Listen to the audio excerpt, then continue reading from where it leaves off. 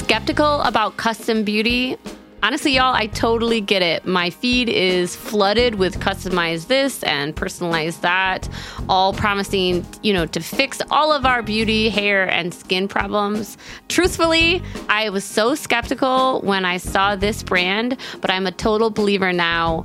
When Prose says custom, they actually mean it. Their products are no gimmicks, and your formula couldn't exist without you. Each and every bottle of Prose custom hair care and skincare is made to order and personalized with unique blends of naturally powerful and proven effective ingredients to meet your needs. Their in-depth consultation analyzes over 80 factors for a complete view of your life and beauty goals. And they get personal. Prose covers everything from your concerns to diet, exercise, and stress levels to uncover what's impacting your hair and skin health. Did you know, for example, that Minneapolis has weirdly hard water, which apparently was affecting my hair? So some of the ingredients that they put into my hair care was to deal with the fact that we have hard water. Wow. I love that. They also asked me things because I have had a baby recently, am I still breastfeeding? What are my hair goals? And I also really appreciated they asked how much effort do you want to put into your hair? Yeah, because I'm at the point, I used to do those, put effort into my appearance, but now it's I just want to be able to walk out of the door without feeling self-conscious. This is truly such a genuine endorsement. I've really enjoyed using these products. But don't just take our word for it. In a third-party, double-blind, dermatologist-supervised control clinical trial, this is the gold standard of all of these trials, Prose proved that personalization works better than off-the-shelf alternatives. Try it for yourself and get your healthiest hair in 30 days or your money back. Prose is so confident that you'll love your results that they're offering our listeners an exclusive trial offer so you can see the difference custom care can make. 50% off your first subscription order at prose.com/justbreakup. That's prose.com/justbreakup for your free consultation and 50% off your one-of-a-kind formulas. Prose.com/justbreakup.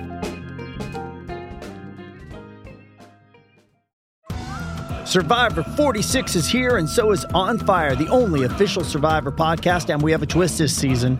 The winner of Survivor 45, Dee Valladares, will be joining us every week. We're going behind the scenes of the biggest moments, the how and the why things happen, and the strategy and analysis you can only get from someone like me, a Survivor winner. Listen to On Fire, the official Survivor podcast, wherever you get your podcasts. This episode is brought to you by some of our amazing patrons over on Patreon. Thank you so much to Kara Bennett. Thank you to Sarah Miller. Thank you to Bailey Cameron. Thanks to Alex Moritz. And thank you to Mia Christopher. If you would like your name shouted out on one of our episodes, you can support us on Patreon for $10 a month, where you also get a bonus weekly episode and a video recording of that episode so you can watch us or listen to us. That's patreon.com/justbreakuppod. Welcome to Just Break Up, the podcast about love, heartbreak, and all the relationship advice you don't want to hear. My name is Sierra DeMulder. And I'm Sam Blackwell. And this week we're going to tackle topics like trying to be a good friend, dry spells, and feeling guilty after a breakup. But before we begin, we just want to give you our Surgeon General's warning, which is that we are not licensed mental health practitioners. Licensed mental health practitioners across the country are pulling out their hair because we're doing this. No. I think at least some of them, maybe some of them are. Yeah, there we go. Yeah. That's right. We are not professionals. We are not trained in this. These are just our opinions. So please take these opinions as you see fit. It is your life and not ours. We are only here to offer our humble musings because we have a microphone, essentially, to hopefully shed some understanding and maybe some laughs on the incredibly rewarding but mostly confusing experience that is love and life and friendships et al. That's what we're covering today. And so many things. Before we get into those letters, we're going to check in.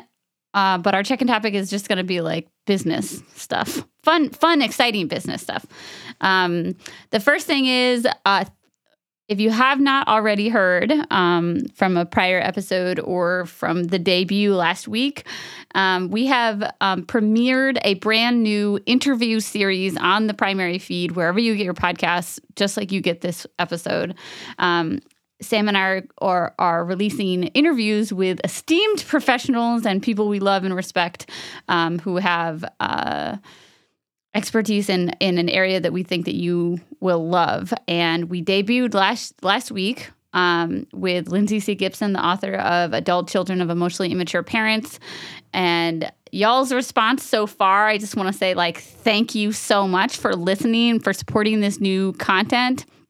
We were so excited to do it, just to like change up our feed a little. Like, we're obviously still putting out episodes every Monday, but we've been putting out episodes every Monday for 3+ years. And now every other Thursday, we're going to be putting out these which we're calling Head and Heart Work Conversations. And so we debuted last week. So thanks to everybody who have listened already. If you haven't, you can just find it in our primary feed, wherever you get your podcast, for free. The interview was phenomenal. And I think like everybody's responses to it echo Sam and I's feelings about it, how we had like our minds blown.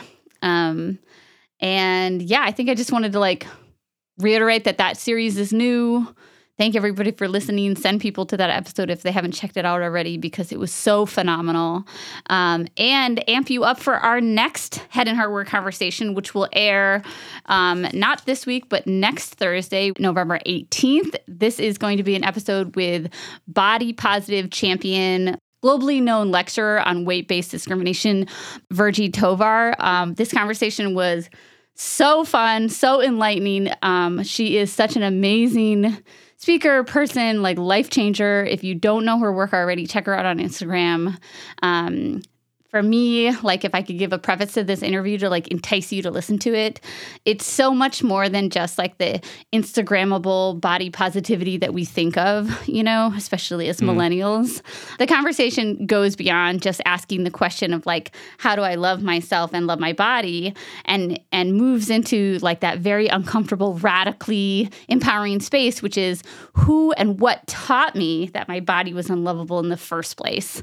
And I can't wait to share that with all of you. The interviews have been so fun because it's like you and I know each other so well and so intimately that we sort of just like fall into like a very easy pattern when we do these episodes of like back and forth, like building on each other's ideas. And what I think has been super fun about this is having somebody say something that is so outside of the realm of the things that we would say, but that like makes so much sense and like fit into the way that we're talking about things, or like in some ways maybe challenge it a little bit too. Like it just feels really fresh and really interesting to have different perspectives, especially because you and I have been friends for so long. Yeah. So like we think and talk in particular ways. So yeah, totally. It's been great to have some like fresh ideas and fresh people perspectives in this conversation. Fresh is exactly the word I would apply to it. Like this whole process of, booking these interviews and recording the conversations with you has been so refreshing for us, even just like creatively and professionally, and just the different voices that are now added to this Head and Heart Work platform. I guess it's just been so rewarding. So that is going to be every other Thursday, y'all, on the primary feed, where you get your podcast for free. You don't have to do anything except for press that play button on our Just Break Up feed. And the next episode will be out on November 18th. Super exciting.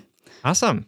So that's cool. The first piece of business. Second piece of business is I've been hinting at promising some new merch for the past couple weeks, and we finally are debuting it today. We have 2 pieces of new merch. We decided to do a little bit of a smaller run this time, but we have a brand new crew neck sweatshirt. And the thing that's exciting about this sweatshirt, I'm just going to describe it for folks who cannot see it, is we got some DM requests about merchandise that doesn't say Just Break Up, because like we love our name, but we know that like wearing it as like a bold flag across your chest isn't like everybody's jam. So we decided to go in a little bit of a different direction this time, and we noticed this reoccurring pattern over the summer of people really latching on to something that Sam says. We all kind of say it, but Sam really says it the most, which is reminding us about and also, the power of and also. That you can feel more, you can feel this at one point, and also this other thing can be true at the same time. So we did these really cute crew neck sweatshirts with a designer based out of Minneapolis. Her name is Lizzie, and she runs something called Rare Press. You can check it out on Instagram at Rare Press. And the crew neck sweatshirt is really adorable, and it says, and also on it, surrounded by some like beautiful folky floral design. And then Lizzie also designed for us our first ever Just Break Up journals. And on the front, we were trying to do something different outside of the realm of our very sarcastic, adorable name. So on the cover of this journal is an illustration that Lizzie did, and it says one of my affirmations, which is one of my favorites. I am whole even as I grow. And the notebook is so cute. It's like 5 by 7 or 7.5. I think it's 5 by 7. Unlined, super cute, lightweight. The back of it has like a cute little collaboration between us and Rare Press. I love them. I'm so excited to ship them out to all of you. So both of those things are now live on our website. We still have sales running from some products that we want to clear out of my closet. But you can find that all right now at justbreakuppod.com. I love that we are putting out stuff that doesn't say Just Break Up on it, because I love the idea of people walking through this like on the street with like a Just Break Up, and somebody like takes that as a sign that like, oh my God, yes, that's exactly what I need to do. But I do love the idea that folks are getting what they need and getting things that are more in line with their style. And I think that's really cute. I love that people didn't want that stuff that says Just Break Up. It was like few and far between, DMs that we got. But it's a valid point. But also like accepting our name is kind of accepting who we are, which is, I don't know, not professionals. Yeah. That it's definitely tongue in cheek. Yep. Somebody corrected me once on Instagram, and I learned my lesson and then promptly forgot it. Great. That's exactly what we need to do to learn and grow. Okay, well, those are my 2 pieces of business for our check-in topic this week. You want to get into our letters? Yeah, let's do it. Our first letter comes from a bad good friend whose pronouns are she, her, who's writing from Lavoid. Trigger warning in this letter for disordered eating. She writes, Dear Sam and Sierra, I need help being the goodest possible friend to my friend Allison. Not her real name, don't worry. We are both 23, queer, and have she, her pronouns. I'm trying to figure out how to ask my question because it's a bit complicated. I'll just start from the beginning. We've been really good friends since we were 9 years old. Super close throughout middle school and drifted apart in high school. We actually ended up going to the same school for college, but had a big fight our first year and stopped speaking for 3 years. Because of COVID, we're both living in our hometown again, and I decided to ask if she wanted to get coffee.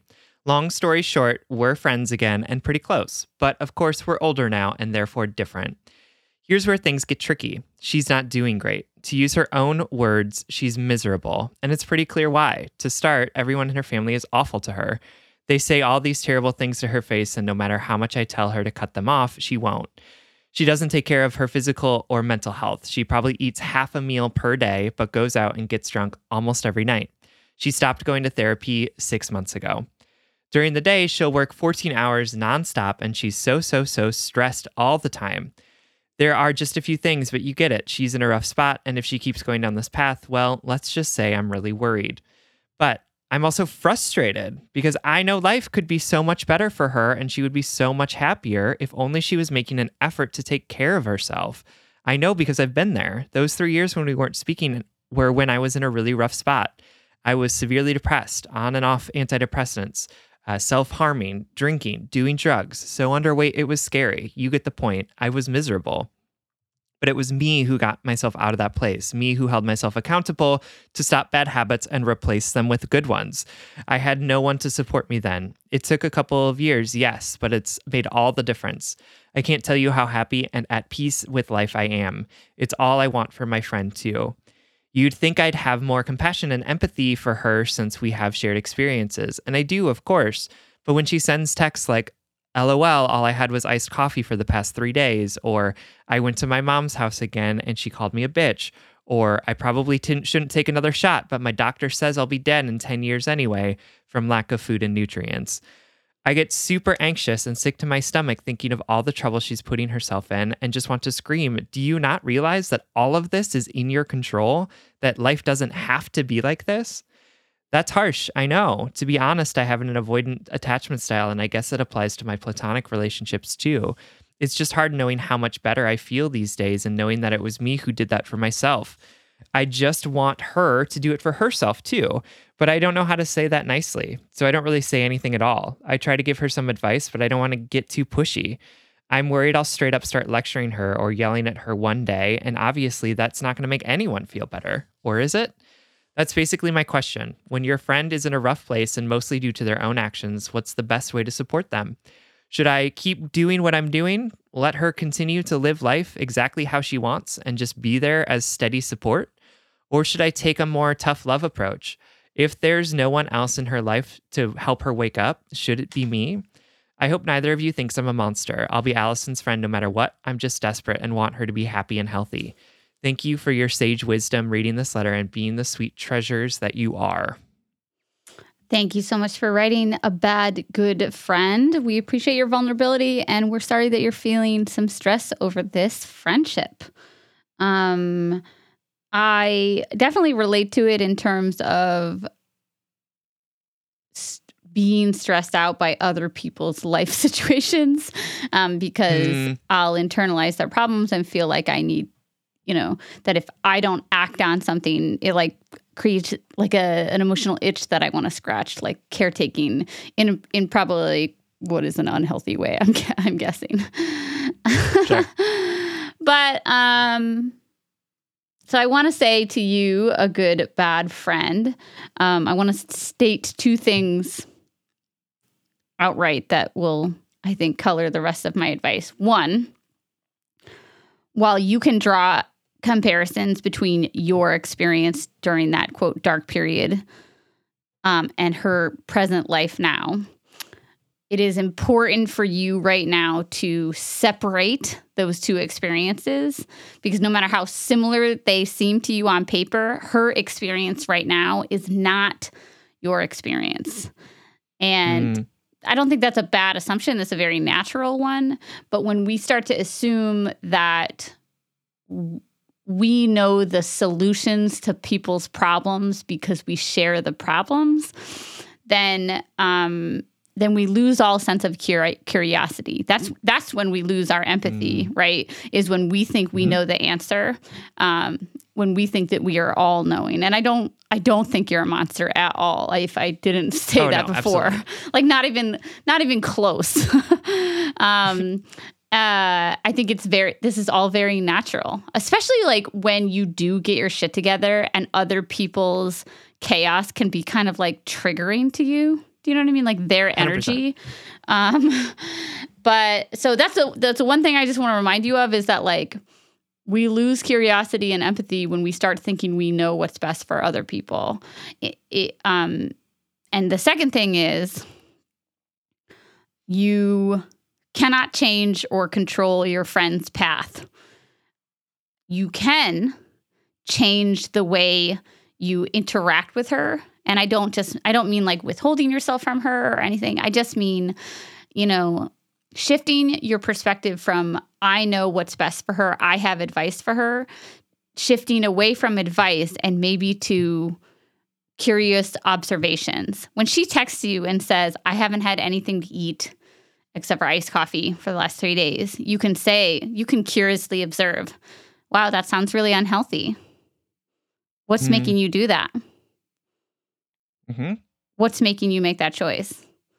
I I think that sounds that's coming off a little bit more brash than I mean it, but I literally just mean like an open-ended, I think if Sam texted me that, I would say, wow, that sounds really unhealthy. Are you okay? You know what I mean? Absolutely. I don't think we have to passively accept, in order to not boss people around and tell them how to fix their life. That doesn't necessarily mean we need to passively accept what they're throwing on us, right? We can curiously observe it. And I also relate to your letter, good, bad friend, bad, good friend, because I also am going through something similar and sort of recognizing I don't want to have to be the one to help this person through this tough time. And I'm having trouble accessing empathy because it's yep, this is the pattern that I've seen from you 27 times before. Right. So I totally understand. And I don't think that you're a monster. And I'll also say that one of the things that I have to remember in those types of moments when I'm getting really judgy about well, I made it through this. I learned these things. I did the work.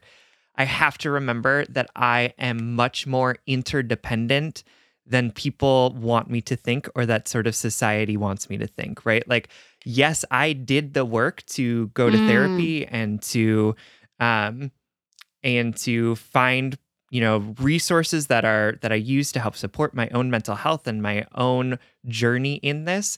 But I did not do that alone, right? Wow. Even though I did a whole lot of work, it was not just me that did it. Right. I had the help of therapy. I had the help of friends that were there to support me through it. I had the help of resources that I used online, resources that I used, books that I read, right?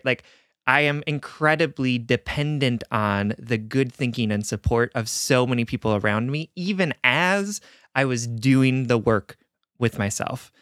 And that helps me remember that I can't look at other people and expect them to just figure it out. It's not a war of wills, right? It's about access to resources. It's about whether or not we have the tools to be able to support it, right? I had a family that was supportive of me figuring out my mental health, right? Even if they weren't doing it themselves, they paid for my therapy, or they, they didn't make me feel bad for doing it or tell me I was, right?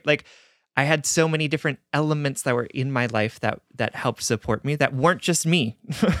And that helps me in those moments remember that I'm not comparing apples to apples, because we're not just unique individuals who need to figure out how to do the thing by ourselves, and this person just needs to figure it out.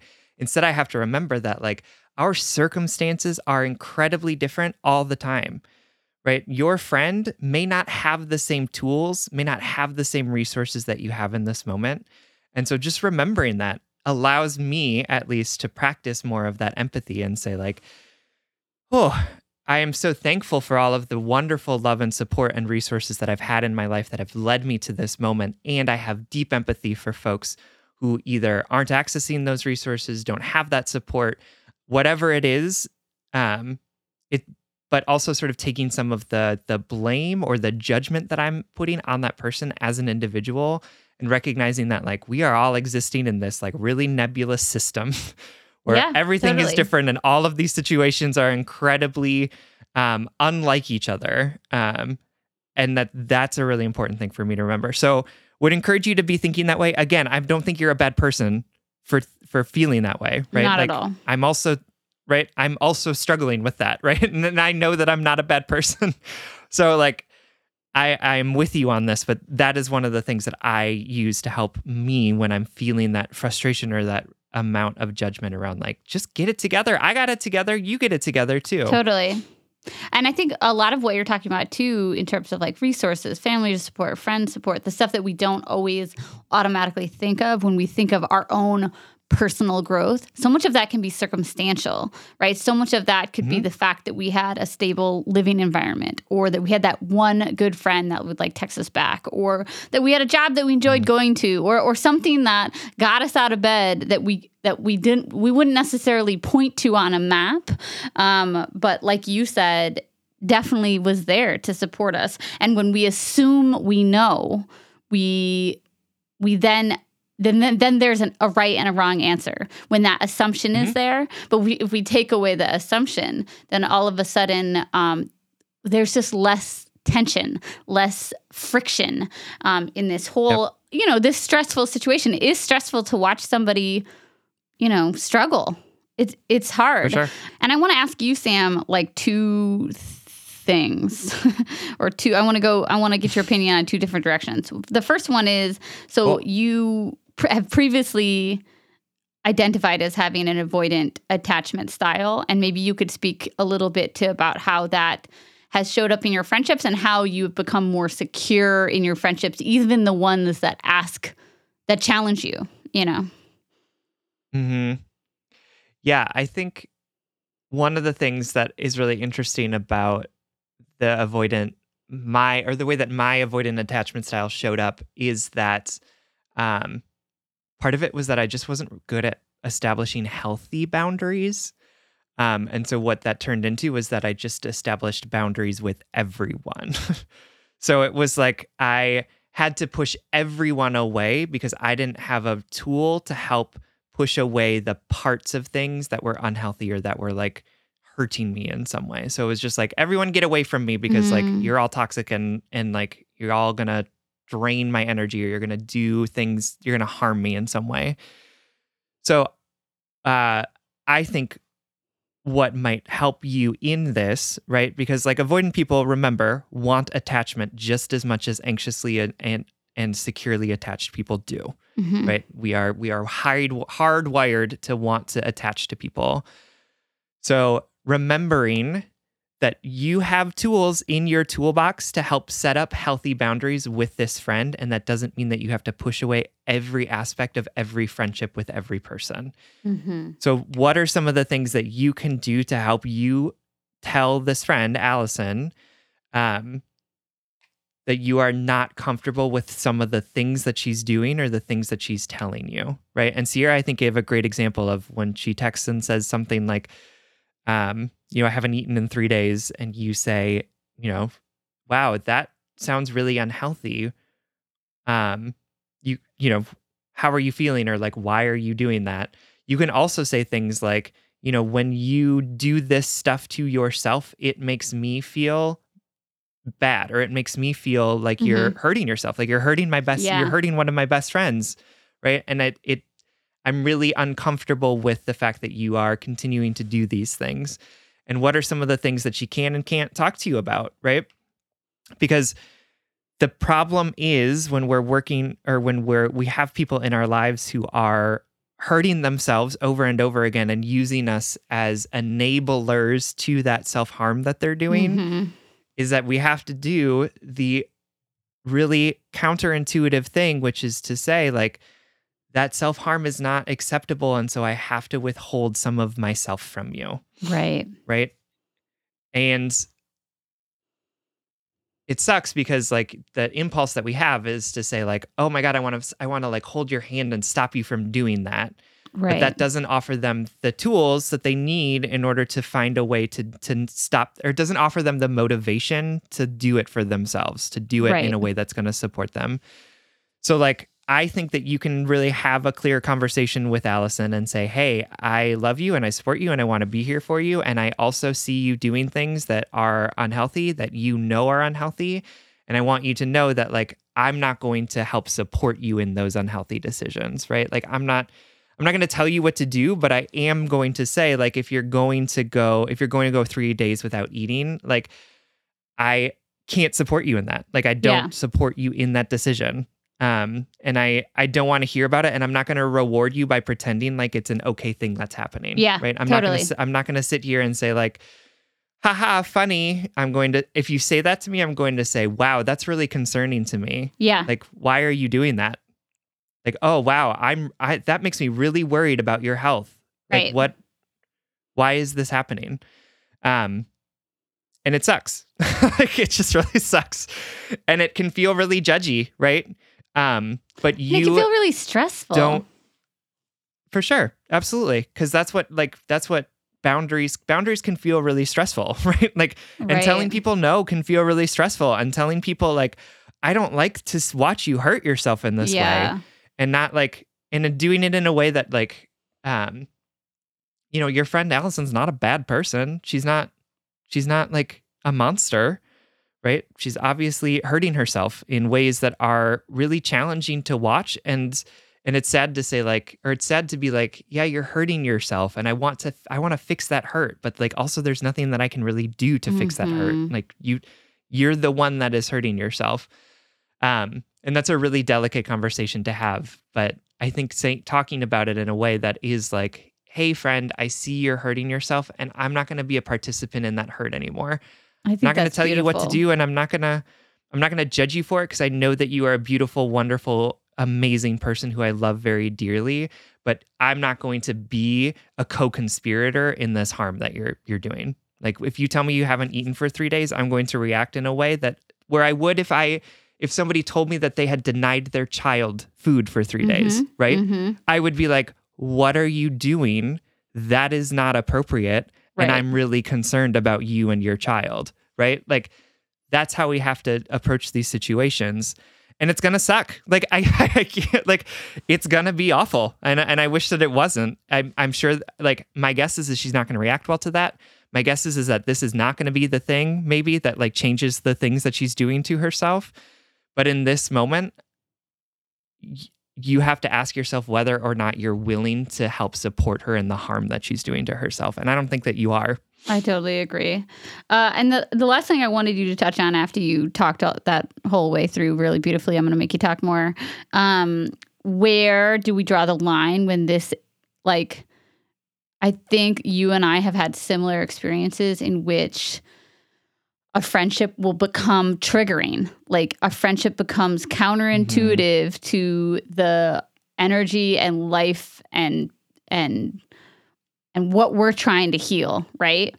And for me, I know that it's like a very contentious decision-making process because these are people we love. We have been taught societally to be there for unconditionally for the people that we love. And I know it's really hard to draw boundaries around relationships like that. But maybe and I don't think that the letter writer is at that point. You know, they have explicitly said like they want to be there for it. They haven't said that they're burnt out. They haven't said that they're they haven't used the word triggered, but like, what are some things that we can look for or like ways in which she can react if it goes down that path, I guess. Yeah, I mean, I think that you have to be the judge of that and sort of when you're feeling really tapped out. I think that if you are interested in pursuing this friendship, establishing some of those boundaries might be helpful for sure, to not hear the things that the disordered eating that she's participating in or the drinking that she's doing. I also like just want to add to, that example that you also gave around like, she also calls in text like, my mom called me a bitch again, right? Again, one of the things that we can offer in those types of situations is empathy, right? I know that you think that she shouldn't be around her mom, but you can also support her by saying, oh, I'm so sorry that your mom is doing that for you. How is that making you feel? Like, what are some, like, I'm interested in like, what are you thinking about like how you want to handle these situations going forward, or like, right, to try and be some proactive around that. And I don't want to like equate the abuse that her mom is clearly giving her with self-harm, because like those are two different things. But yeah, I mean, I think, I don't know. I mean, you can do a slow fade with this friend, right? Like you can do a friend breakup with them. But it does seem to me that at a very base level, this friendship needs to shift in some way. And I think that there's probably a way that this could move forward if you're both willing to sort of make that shift and establish that boundary around your not being a participant in her self-harm. But it's also okay for this friendship to slow down and to move to something else or to stop altogether. And that sucks. Like, as I'm saying all this, like, I just am feeling so much empathy for your friend and like how hard it is to be in this and how hard it is to be practicing that self-harm and to feel really isolated in that too. But sometimes that isolation is a teacher to say like, there's a wealth of Wow. support out there for me when I make a decision to receive it. Yeah. And I think that that's really what I would encourage you to make clear for your friend, is that you still love her and that you support her and want to be friends with her, and that you're just not gonna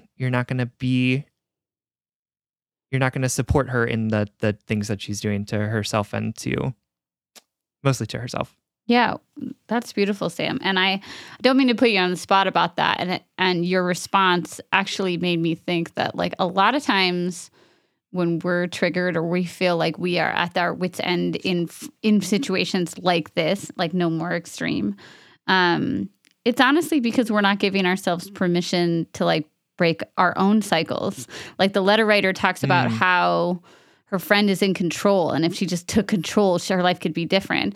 But what Sam and I have ultimately been saying at the end of the day is that you can shift the way you're interacting with this pain, with this trauma. Like, you are in control too. It is not your fault. It is not your responsibility, but you are an agent in your own relationship to it, if that makes sense. Yeah, no, absolutely. I think that that's right. And that's really the only thing that's in your control. Yeah. Sadly, right? Like, you can't make your friend stop doing the things that she's doing. The only thing that you can control is how you interact with and relate to her. Right. And I think that's one of the most frustrating and honestly, like, saddest parts of humanity and relationships with folks is, like, I wish that we could keep our friends and loved ones from practicing these self-harms, and to help them see each other, see themselves the way that we see them, as, like, beautiful, wonderful people, who are doing things that, like, are really hurting people that we love. And that's just not the reality. Like, I think that's one of the saddest parts of relationships and the human condition is that we can't just, like, help our friends be better, like, we can't make them be better. Wow. And that's sad. But, so I guess what I'm saying to you is, bad good friend, like, I see you and I feel you, and I'm so sorry that you're going through this. I'm so sorry that your friend is going through this as well. Like, I feel deep empathy and love for her too. And that I know that this situation feels like a lose-lose in so many different ways. And acknowledging that and sort of recognizing that is, I think, part of the healing of saying, like, there is no really good choice in this situation. And I have to pick between things that are not what I want, which is to say, like, you just want your friend to be better and to feel better and to be practicing more health. And so I'm sorry that that's really not an option for you in this moment. Yeah. We love you so much, and we genuinely hope this helps. Absolutely. Thank you for writing. All right, y'all know that Sam and I record every single episode of Just Break Up virtually, so I literally see this beautiful person on Zoom like multiple times a week, and every time Sam pops up into Zoom, I comment on their outfit. And I swear, like 99% of the time, I'm like, oh my God, that outfit is so cute. Where did you get it?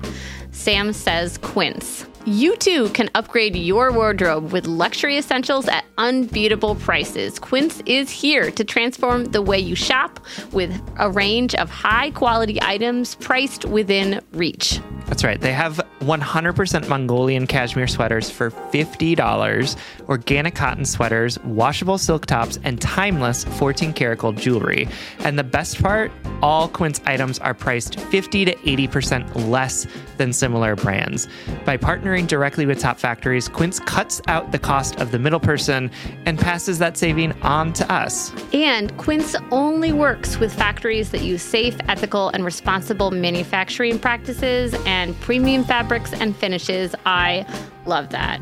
Y'all have heard me talk about my leather bag that I use as both a laptop bag and a diaper bag. And I love it because honestly, it looks really cute in every single circumstance that I use it. Indulge in affordable luxury. Go to quince.com/justbreakup for free shipping on your order and 365-day returns. That's QUINCE.com/justbreakup to get free shipping and 365-day returns. Quince.com/justbreakup. All right, Head and Heart workers, you know I'm all about tackling our money shame and becoming fiscally empowered, regardless of how much money we make or how much debt we have. I think it's such a crucial step in our own self-acceptance and empowerment. That's why I love that today's episode is sponsored by Rocket Money. Rocket Money is a personal finance app that finds and cancels your unwanted subscriptions, monitors your spending, and helps lower your bills. With Rocket Money, you can see all of your subscriptions in one place, and if you see something you don't want, you can just cancel it with a tap. You never have to get on the phone with customer service. They'll even try to get you a refund for the last couple of months of wasted money and negotiate to lower your bills for you by up to 20%. All you have to do is take a picture of your bill, and Rocket Money takes care of the rest. Rocket Money has over 5 million users and has helped save its members an average of $720 a year, with over $500 million in canceled unwanted subscriptions. And listen, we always talk to you about like conflict styles and open and honest communications, but honestly, save your energy and get Rocket Money to cancel those subscriptions for you. Stop wasting money. You don't need to practice that. Yeah. We don't need to do head and heart work with like customer service representatives. You know what I mean? Like, just like use the middle person. Just get Rocket Money in there to help you do what you need to do.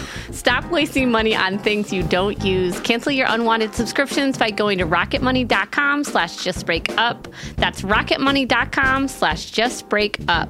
rocketmoney.com/justbreakup. Our next letter is from Sad Panda, whose pronouns are he, him, who is writing to us from Shamesville. Greetings, friends. I started this year off great by finding your podcast and doing a deep dive into many of your older episodes. You both cracked me up during my morning commute and have helped me in several situations of my own.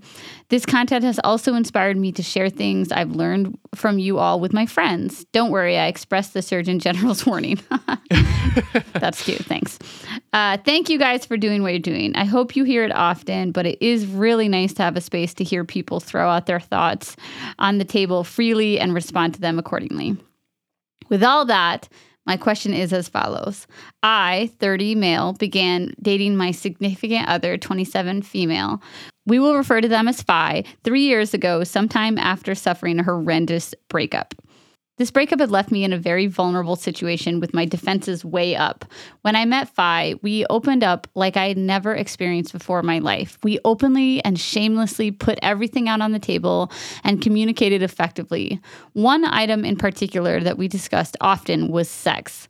I was always amazed by her openness in expressing her wants and needs, how I could please her, how she wanted to please me, and vice versa. Part of my issues with my previous partner was how shamed I was made to feel regarding my sexual energy and openness, or kink, if you will.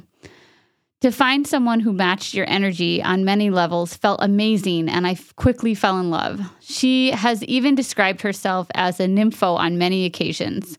Fast forward to present time. Talking about sex has become challenging. I'm beginning to feel self-conscious and occasionally embarrassed to talk about it with her. Over the last 18 months, a sexual session occurs once every so many months nowadays. We have our busy days, we are quite active individuals, but we still have loads of free time and us time. I found myself being the sole initiator and turned down very often. We've just ended a 6-month drought a week ago. What pains me to write this is that I've sat back and thought about what I'm doing in these situations. I've become to feel more ashamed of myself and sometimes makes me feel like a creep. I often feel depressed over this situation. Am I just getting too deep into my own thoughts? Am I overreacting about my sexual needs? Is this normal? I've tried to talking about it with her. The typical response I receive is that, quote, it just hasn't happened, and that she, quote, wants to, but insert this. Unfortunately, it begins to make me feel less and less desirable, or even like we are just friends. These feelings I have regretfully trigger past emotions of my tragic breakup. I am trying my best to be understanding, patient, open. However, I feel like I'm running out of energy myself. What do y'all think? Have you ever experienced situations similar to this? I love you guys. Thanks again. All right, Sad Panda. Thank you so much for writing, for your vulnerability in this letter. Sam, have you experienced something similar to this? I have not necessarily experienced something like this. I think that I've experienced mismatched libidos or Yes. Intimacy styles, which we have an interview with I know. with Casey, who is the queer sex therapist on Instagram, where we talk a lot about some of these things, which I'm super excited to be able to release at some point in the next few months. Yeah. Yep. But yeah, I mean, I've experienced situations where there are mismatched sort of libidos or intimacy patterns. I've also I've also been in long-term relationships where we had sex a lot in the beginning and then sort of petered out as things went on, which I think is pretty not necessarily normal, right? Because normal is just a setting on the washing machine, but like, oh my God, at least A in my plus, experience, Sam. has happened. A fucking plus. I know you're tired today, but you're crushing it. So yeah, I don't know this experience intimately. So yeah, take our advice as you see fit, right? Surgeon General's warning once again. What about you? Well, I think I can echo something that you said and like echo some sentiments in Sad Panda's letter. I definitely relate to the feeling. This has not been like a reoccurring problem in some of my relationships, although I have, like you said, had to navigate long-term libido, right? Like what does the libido look like in long-term partnerships where, like, you know, our brains, like it's like statistically proven that our brains change our relationship to sex in long-term monogamous partnerships, you know? Sure. Yeah. But I have definitely, what I loved about this letter is that you were vulnerable enough to address the shame that you're feeling from this lack of sex and the internal monologue that you are applying to yourself, that you've been given, conditioned by society or ex-partners or whatever, that you're somehow like a perv or that you are a creep is the word you used, right? Sex is, Sam always says sex is so contentious, right? It brings up so much trigger and shame and a narrative that we were given by like a weird puritanical society that really fucking has no fucking idea what they're talking about when it comes to sex because nobody talks about it. For sure. I definitely have experienced some of the things that you're writing about in this letter. And I want to, one, just like welcome you to that you're not a freak, that you're not alone. I know this letter is going to be relatable to so many people.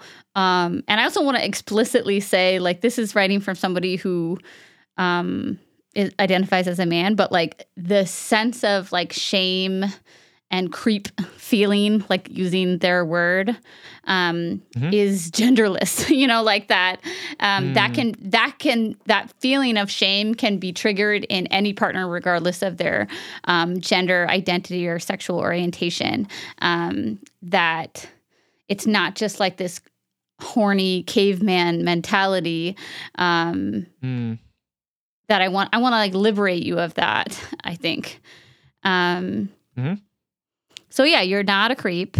You are a human being trying to make it in this partnership and get your needs met, and those needs are not being met.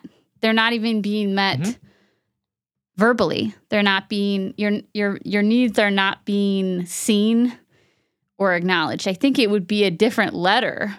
It'd be you would carry this much differently if your partner lovingly responded to your concerns, affirmed the lover in you that just needs to be seen and held and validated, outside of the sex, right? Outside of touch and orgasm. Like the need here is to be intimately seen and told that it's okay to want.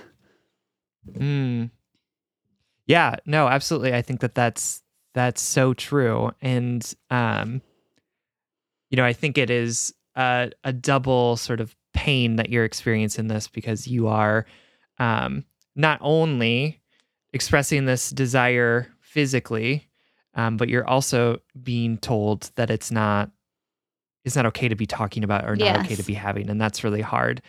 And to give your partner some credit too, we have weird hangups around sex. Yeah. So it is really challenging for folks to find ways to talk about it. And, I don't know what is going on in your partner's life, right? Like, I don't know what is happening with them. And so I don't know why their needs have changed or why they are suddenly not comfortable talking about it, right? And I think one of the things is that like we can be really good. We're often really good about talking about sex when it's going well, right? Like in a way of like, yeah, Wow, I want that is that, so or true. like, you know what I mean? And then when it comes to moments when we are not feeling super desired or feeling a whole lot of desire, right? Then it becomes like, well, now we've hit a hiccup and I don't have the words to talk about the hiccups. Like Totally. I read steamy stories or like talk to my friends about like good sex, like, right? But I don't have the things to talk about like when there's a hiccup, right? Or when something is going wrong.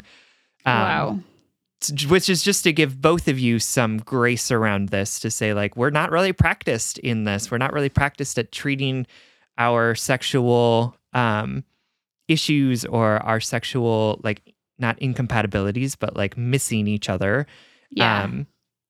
In really meaningful ways, in ways that that many of us have been taught to handle other types of conflicts, right? Which, feeling okay with like recognizing that we might be disagreeing and like, right?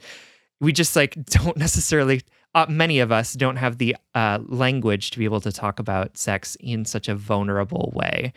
And I know, at least from my experience, that like it was really easy to talk about sex when I was like having sex with strangers and like, yeah, like I want throwdown, right? Like I want like it to be really intense and passionate, but like feel like I have very little language to talk about when things are challenging. I think that is such a good point. That there is, of course, it's like it's life changing when you find a partner that you can share that language with. And then all of a sudden, we are left languageless, So let's talk about that. What are some of the languages, some of the actual words we can use? I cannot stress the importance of, at least in my experience or from my perspective, kind of going back to the first letter, just like we think we're having these really forward conversations, or we think we are expressing all of our needs and wants. And so naturally we just fall into rhythms of things. We fall into, assumed responses, vague answers, And I say that to say, you've been with this partner for a while. I would say to lovingly make time and space to have a real conversation about this. Not an in passing one, not one that allows her to say, yeah, sometime, but not, one that has time and comfort. And so I would say something like, I want to have a real conversation with you. Is now a good time? Do you have enough time to be vulnerable with me? And I would use words like, you're my teammate, and I want to feel like this is not anything wrong with you or me, but that this is something that we can approach together. Because when we don't approach it together, all of a sudden you internalize what's wrong with you, that you're not giving me what I want. And I internalize how much of a creep and a bad person and how ashamed I should be for my desires. That's what happens when we problem solve in an oppositional way, in an adversarial way. But when we problem solve as a team, then the necessity to have someone who is right or wrong or someone take the blame sort of dissipates, at least the pressure to find that, you know. I think I'm like 1,000 times less likely to feel ashamed of myself if I know my partner's there to help me through this, to problem solve with me. So I encourage you to say something like, I'd like to have a real and thorough conversation about our sex life. And I want you to know that I'm your teammate. I want to be on your side and I want to solve this together. Everything that I've already said, you can pull from. And then, as Sam always reminds us so eloquently, how can you approach this with curiosity? And I would just approach her with curiosity and empathy, and also make sure that you don't. What I want to say is, don't accept an answer that's vague, but like, I don't mean that as aggressively as it sounds. You know, I can't figure out what I actually mean. I don't mean like, you know, tape them to the chair and get a different answer out of them. I just mean like, I guess push a little. This requires us to be uncomfortable because, as Sam said, we don't have the script. We are not culturally competent when it comes to talking about sex. In our interview with Casey, she so eloquently reminded us that even therapists are traditionally not equipped to talk about sex, you know, and it is a blind spot in our self-help narrative. And so I don't mean to like, maybe you can help me out with this, Sam. I don't mean to like reject what she says, but like at this point, being busy isn't enough. It's not healing, or not even healing. It's not even validating the wound, right? So you can say, I know you're busy. I know we're busy. I know it's not the right time, X, Y, and Z, but I want to push a little bit farther and figure out why or what is there behind the busyness.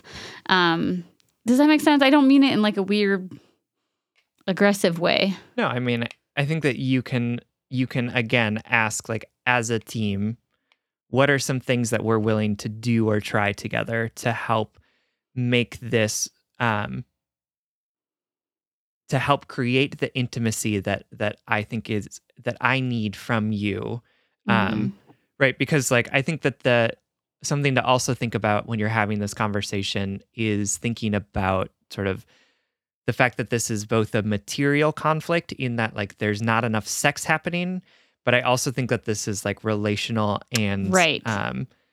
And symbolic as well, right? And I think that probably you're craving sex and you're probably also craving intimacy, connection, right? The things that sex does for us, which affirms that we are desired, that we are loved, that we are in connection with other people. So I think being able to talk about that too, of like, why is this lack of sex making you feel this way? Why is it making you feel alone or disconnected? And then saying, right, like the goal here is for us to, for both of us to be more intimately connected with each other. Like that's my goal in this relationship or in this situation. So what are some of the things that we can try? Is it better for you if we like set up a schedule? Is it better for us if we try taking a shower together without having sex, but just being close and intimate together? Is it helpful if we watch a movie in bed together naked, not, touching, but like not being sexual, like whatever it is to help to get to a point where you're feeling more of that intimacy. Because I think that like often intimacy leads to sex and not necessarily the other way around. But I'm not a sex therapist, so you can take that as you see fit. But I think that like, at least for me, like spending more time being close physically, being sort of intimate together actually leads me to want to have sex more often. Right. Because it's like, because it doesn't feel like there's a whole lot of pressure. It doesn't feel like, oh, we're just like we're doing this thing. And then like after, right, like this sort of more gradual release into sex is something that is helpful. So like talking about it in that way, right? Like you're a team, I love that. You're willing to try things. The goal isn't necessarily like we need to have sex 4 times a week, but like more so like I'm really craving more physical intimacy with you, which can be sex, right? Can be like we both achieve orgasm, P and V, whatever it is, Or it could be like, I just want more intimacy with you. So I want to be able to touch you or like lay with you or whatever it is. And sort of opening our minds to the idea that like we can have sex sometimes. Sex can be one of the emotionally, physically intimate things that we do. And there could be other options that can help sort of both of us find a way together. And this is a perfect opportunity to plug our new merchandise, and also sweatshirts, because like what I want you to the number one thing I want you to walk away with is whatever your partner is going through that's making her pull back or not prioritize this has its own validity, right? Like we don't know what that is because she didn't write in. And also, you are not a bad person or a bad partner for having these wants and desires, and that we can find the intersection of that, and also if we approach it as a team, with those open and honest conversations. For sure. All right, my darling sad panda. I hope you were a little less sad. We love you so much. Thank you so much for writing. Thank you. We love you. We hope this helps.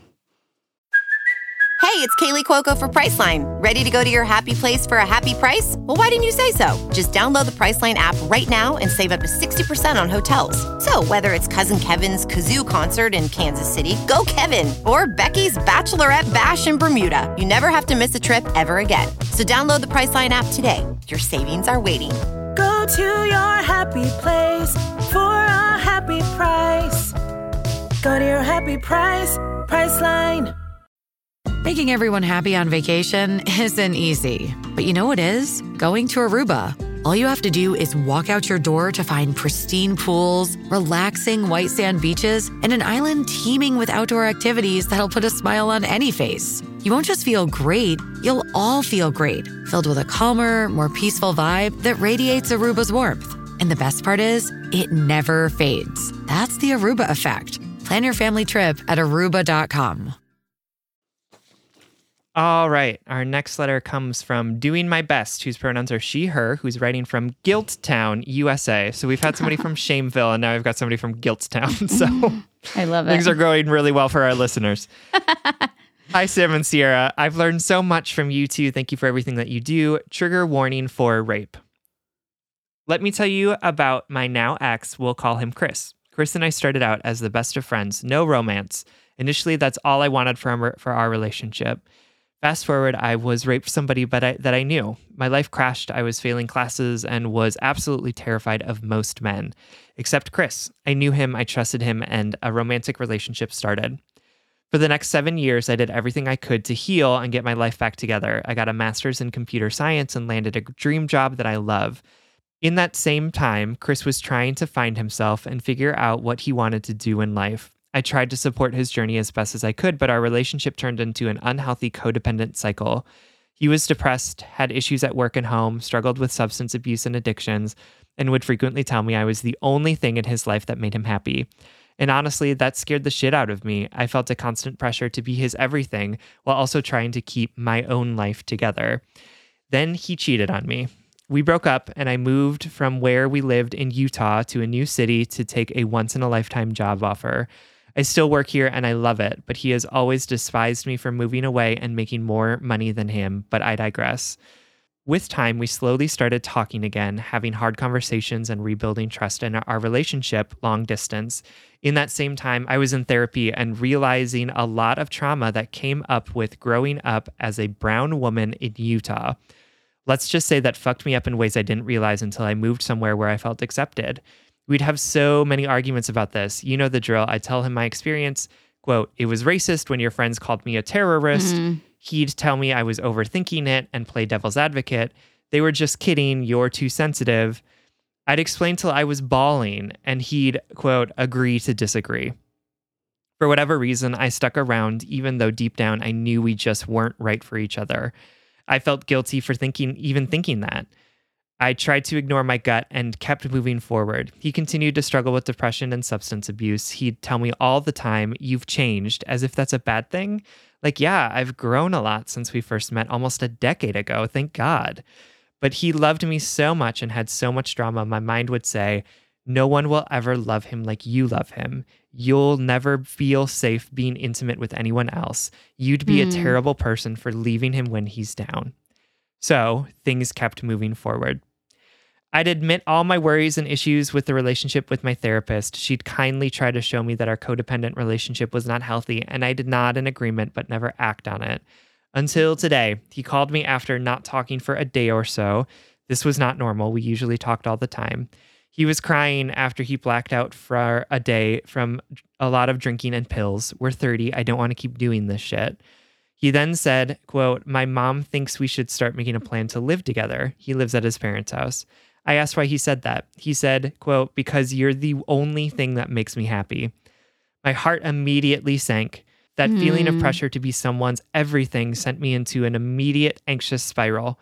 Luckily, I had a therapy appointment right after and finally came to the conclusion that I needed to end it for good.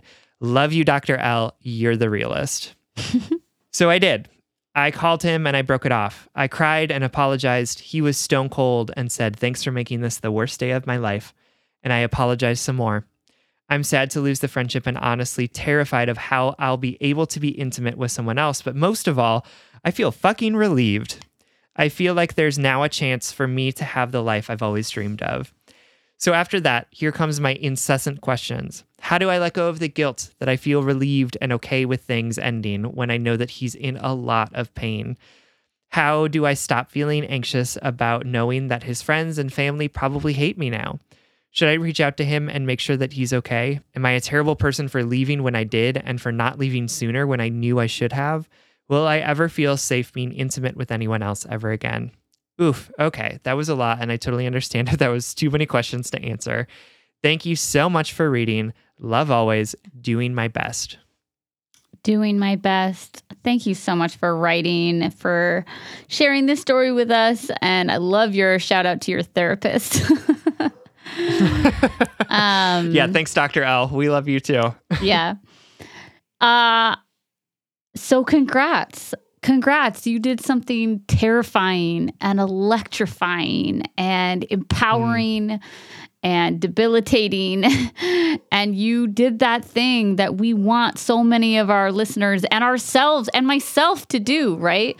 You leaned into that quiet intuition that has been silenced and muffled by so many things and so many people, whether it is our exes or our partners or our parents or our society or conditioning or whatever. You leaned in and you listened to that little voice of intuition and you went with it. You went with your gut. And I think that is just the most gorgeously liberating and terrifying human thing, and I couldn't be more proud of you. And I know you're in this, like, a couple episodes we talked about, like the goo stage, you know, where you're a caterpillar and you're not a butterfly, like not yet a woman, sort of Britney Spears vibes. And so you're in that like goo stage, and I know it's scary and really vulnerable to be on the threshold of so much change and pain that you feel like you instigated, right? It's so scary to be there. And like, yes. And also you did that. You did that, girl. Like, you did that. I want to say, like, yeah, you're feeling some guilt and you're feeling like you don't know how to process this feeling of it is, you know what? It is terrifying to finally claim your autonomy and to wholly allow your needs to exist in the space. Yeah, like my response would be to be like, oh my God, did I do something wrong? What if people don't like me? Like, when we take up all of our like spiritual, holistic space, when we make hard choices for our own happiness, it is very natural for our next move to be like, oh my God, I'm taking up too much space. Oh my God, I shouldn't be this loud. I shouldn't be this articulate. I shouldn't have been so selfish. I shouldn't have been so self-assured in what I know to be true. How dare I know my truth so strongly? So I just want to say, like, you fucking did that, and I'm proud of you. And Sam and I are here to tell you that you don't need to repent, that There's nothing you need to rectify. I know this goo stage is scary. I know it feels, a lot of newness can feel really uncertain, but there's nothing you need to repent for, even if that was the worst day of his life. That can exist as well as your happiness. No, for sure. And I do want to say, like, it probably was the worst day of his life. Like, that's probably a true thing that's happening. And it's okay to feel bad about that, right? Yeah. It's okay to feel like, oh, this sucks that he had to have the worst day of his life. And it's also okay for you to feel relieved at getting out of this relationship, right? Like, it's okay for all of those emotions to happen at the same time because you hurt him. Yeah. And I'm not saying that in a way to make you feel bad or to make you feel guilty, right? Because we cannot go through our lives without hurting other people. It is just an inevitability. And when we are doing things to prioritize ourselves, or when we're doing things that we know are for the best, even though they're challenging, right? That means that people are going to get hurt. And he's hurting. Mm-hmm. Of course he is. The person that he loved broke up with him. And the person that he loved broke up with him because that person needed something different, right? And that is what you're doing. You are ending something that you know wasn't working well for you. Doesn't seem like it was working really well for him either. And those big changes, those big rifts, those necessary challenges cause pain. They cause pain to you. It's going to cause pain to him. And it's okay. It sucks for sure. I'm not trying to pretend like we shouldn't hold other people's pain or understand it to be really real and understand it to be really big. And it doesn't mean that it was a wrong decision. It doesn't mean that you have anything to feel guilty about. It just means that he's hurt because of this horrible situation that he is going through, which was necessary for you to find something different and to move on and to get out of something that was not working for you. Yeah. Sam and I are not trying to like chant, hurt people to get your happiness.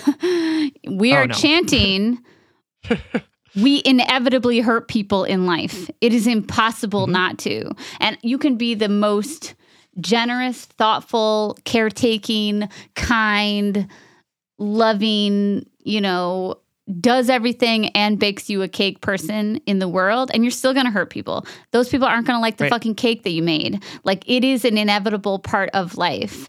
And for sure, it's not about, we're not championing being cruel and selfish. We're championing the fact that life is fucking complicated and we are not for everyone. And so we are inevitably going to be put into situations in which we are incompatible with someone and we have to disappoint them, whether that is a negotiation in friendship, whether that's a negotiation at a workplace, and a family relationship. Something that I've been like wrestling with lately is like, I am going to, by being my most authentic self and like speaking my opinion, is like, I'm going to disappoint my dad. I do not want to be an inauthentic version of myself. And therefore I have to then accept that my authenticity disappoints people I love. That's just a part of my life, and this is somebody that I love. My dad is someone I love, and I cherish our relationship, and I want to be close to him. I want him to feel my love. And I also, at the same time, and also buy a new crew necks. I can honor the fact that like we're just not always compatible. That is impossible. And really quickly, like the friends and family, the stress that you're feeling, man, do I relate to that, because like I have a heart attack thinking about every person who hates this podcast, and I just have to like ignore them because otherwise I wouldn't put out the content that we put out, I struggle really hard with people not understanding why I would do something. Like I can think of many specific examples, but I won't like shout out a specific one. But in the past, when I've broken up, I have stressed about how their friends or family would view me because I didn't have an opportunity to explain to them my truth or my version of events or whatever. And I felt this stress that I needed to be like, no, you don't get it, X, Y, and Z, or blah, blah, blah. And you know what? Something I didn't give people enough credit for is that like those friends and family, they're gonna probably get it, you know? They're going to get that people break up, right? You know, they're going to get that, like, you know, maybe they're going to see that your ex was going through a hard time or whatever. And if they don't get it, that still isn't enough of a reason for you to let that tap into your happiness. Like, if they don't get it, then it's not for them to get. Like, that's another thing that we have to lean into is that, like, there's going to be people out there that don't like us. There's going to be people out there who don't like the cake that we made for them, even though we spent all day making it for them. And there's going to be people out there who hate our podcast, who like hate the sound of my voice and think that I'm a sociopathic Gemini, which is like, it's literally something that I have to say, like, that's okay. That's okay. Yeah, no, absolutely. Because they don't know your truth. They don't know your whole story. They don't know you intimately. And so they, of course, and they have other connections to Chris. And of course, they are going to take his sides because they are his friends and family, right? Like, that's just like the way of the world. Exactly. Even if they knew your truth and they maybe had like a different opinion on it, which is another chronically difficult thing to accept for me, that like people can know every detail of my life and still decide that they like aren't siding with me or something. But you're right. They're your ex's people. They're for him. They're not for you. Yep. And that is okay. And I think, you know, this idea of like, is this the right time to leave, or should I have left sooner? Right. That is neither here nor there, right? Because you can't go back and leave sooner. Right. And remembering exactly the name that you have, that you wrote in with, you were doing your best in in that situation. It is really hard to have somebody tell you that you're the only thing in their life that is making them happy. Yeah. Right? Of course you wanted to be there for them because, like, of course, if you're the only thing, taking that away seems unimaginable. And we often learn more about ourselves through the experiences that we have. And sometimes it takes us a while to learn the thing that we need to learn. And that doesn't mean that we're stupid or that we should have learned it faster, right? It just means that it took that amount of time for us to learn it. And we wouldn't yell at a kid for not knowing their ABCs by a particular time, although we do that in this country. So like, we can talk about that at a different time, right? Right? Instead, we would support them and say like, well, we'll take as much time as you need in order to learn that thing. And so again, like, you're on this journey. You are doing the best that you can. You are learning as you go. And you made the decision in the moment where you knew that it was the right decision. And I don't know what the circumstances were or like what were all of the things that led up to it. But that is the exact moment that you needed to do it, because that was the exact moment where you became fully aware that this is something that needed to happen. And also that could happen too. Right. There is also like, sometimes we know that things need to happen, but we can't imagine in our head how they could happen, right? Like we can't fathom the idea of what a breakup would actually look like. We don't even know what the words we would use would be. Totally. And that's life. Like sometimes our intuition, our hearts get ahead of our heads and we know something to be true, even if we can't figure out how to make it happen. Yeah. So I want to absolve you also of that guilt as well. Like you left in the exact moment that you could leave, and you couldn't have left in before that. You just couldn't have. And that's the reality. You're not a terrible person for that. You're just a person who is going through something. I agree. Obviously, not only are we like impressed by your choice, but we see you in all of this complexity. And I want to remind you that nothing is permanent. Literally nothing on this earth is permanent. Even all of the tattoos I regret, like they're going to be gone one day, you know? And that this stage right now, this discomfort, this transition is is incredibly temporary, which isn't to say it isn't important, which isn't to say it's not real right now, but you can soothe yourself a little by saying, this is just a part of the transition. This is a page in the new chapter, right, that I've turned over. And Absolutely. We hope that this helps. Thank you so much Absolutely. for writing. Thank you so much for writing. We love you. All right, everyone. This brings us to the blind date segment of our episode. This is when we try and set you up with something that we think you're really going to like. This week, we want to send you home with... Well, it's something that I really love, but I am kind of cheating because it is it is a book that we talked about in our most recent debut interview on the Head and Heart Work Conversations that came out last week with Dr. Lindsay C. Gibson. It is her brand new accompanying companion book. There it is. There it is. Okay, anyway, it is the brand new companion book to adult children of emotionally immature parents, which I now am very proud to say that my whole household has read. And I want to say that as somebody who is has freshly read it, that I don't know if you've said this, but it's a very easy read. I was surprised by like how fast and easy it went through. And sometimes self-help books are not, especially like books written by doctors. No offense. You're way smarter than us, Dr. Gibson. But the book is like such an easy read. And I'm obsessed with this new companion book called Self-Care for Adult Children of Emotionally Immature Parents. The subtitle is Honor Your Emotions, Nurture Yourself, and Live with Confidence, something we all deserve to do. And what I love about it is you don't actually have to have read the first book, although like I said, it's like a pretty easy read, but it is a series of passages or very short essays like that you can just read maybe one a day, a couple a day. And, you know, the chapter titles are like Build a Better Relationship with Yourself. You have a right to be here. Being proud of yourself.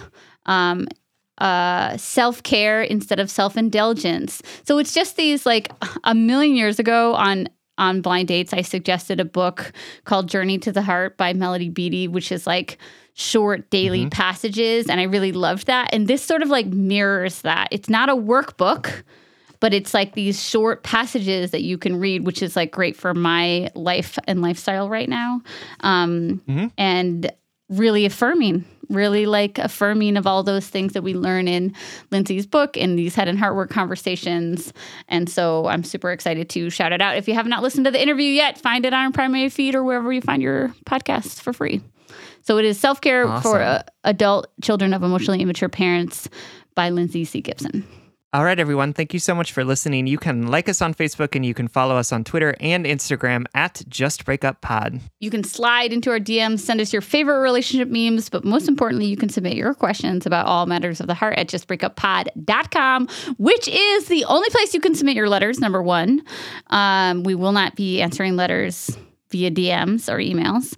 Number two, which is where you can find our new merchandise. We've got Just Break Up affirmation journals and new crew neck sweatshirts that have the beautiful reminder that more than one thing can be true at the same time. Check it out at justbreakuppod.com.